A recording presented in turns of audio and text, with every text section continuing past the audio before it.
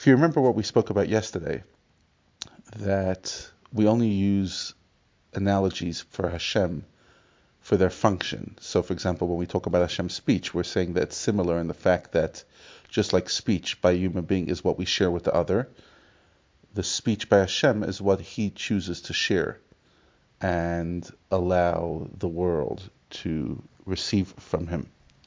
But unlike the human being that the word leaves the person, by Hashem, the word, nothing leaves him because everything is Him. So if that's the truth, that nothing leaves Hashem and that His word is Him, so then you come to a huge theological question. And that is like this. We're sitting right now in this universe.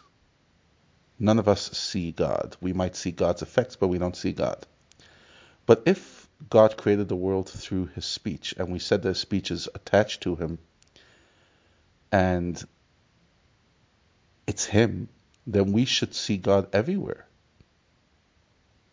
And the truth is, if we would see God everywhere, then there would be no room for our identity, our ego. If God's light, which is infinite and all-encompassing, is here, there's no room for me, for my feelings, for my ego, for anything, because I'm just absorbed in the light.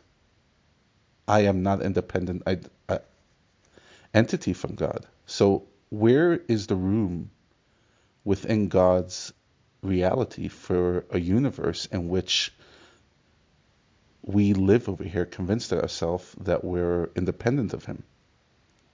Again, if you don't believe in God, then you don't have this question. But if you believe in God and you believe that God is infinite, and as we said, the world doesn't affect Him and nothing's outside of Him, because if anything's outside of Him, that means He's finite. So then this world that we're living in, planet Earth, is not outside Him. So why don't we see Him? And how can we even exist with such light of godliness? And here's where the Tanya introduces a fundamental Kabbalistic concept, obviously with a Tanya twist, and that is the concept of tzimtzum. I'm saying the word in Hebrew because it's a word that we're going to be introduced to a lot, especially in the later sections about faith and unity of God. What is tzimtzum? Contraction.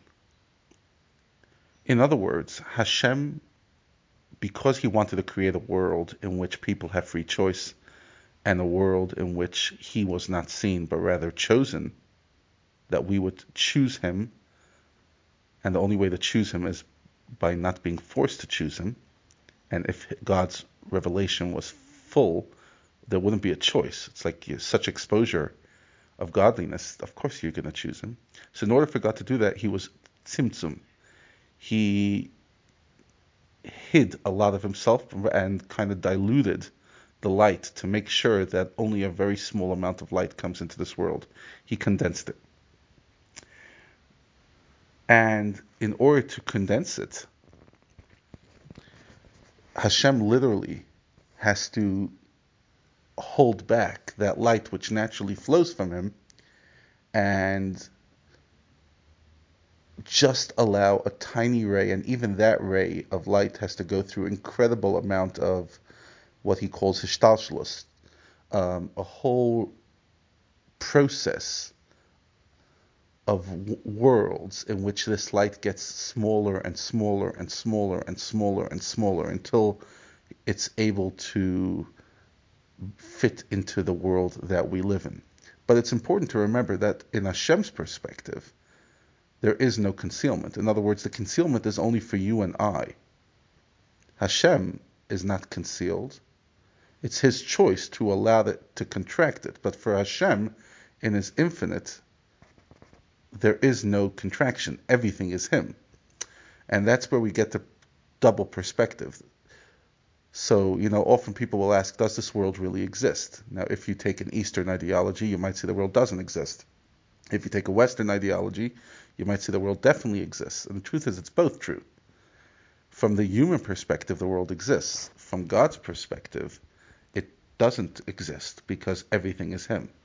Now, let me just be clear. I just fit into 4 minutes and 50 seconds an incredible amount of Jewish mysticism, and that was a heavy shear.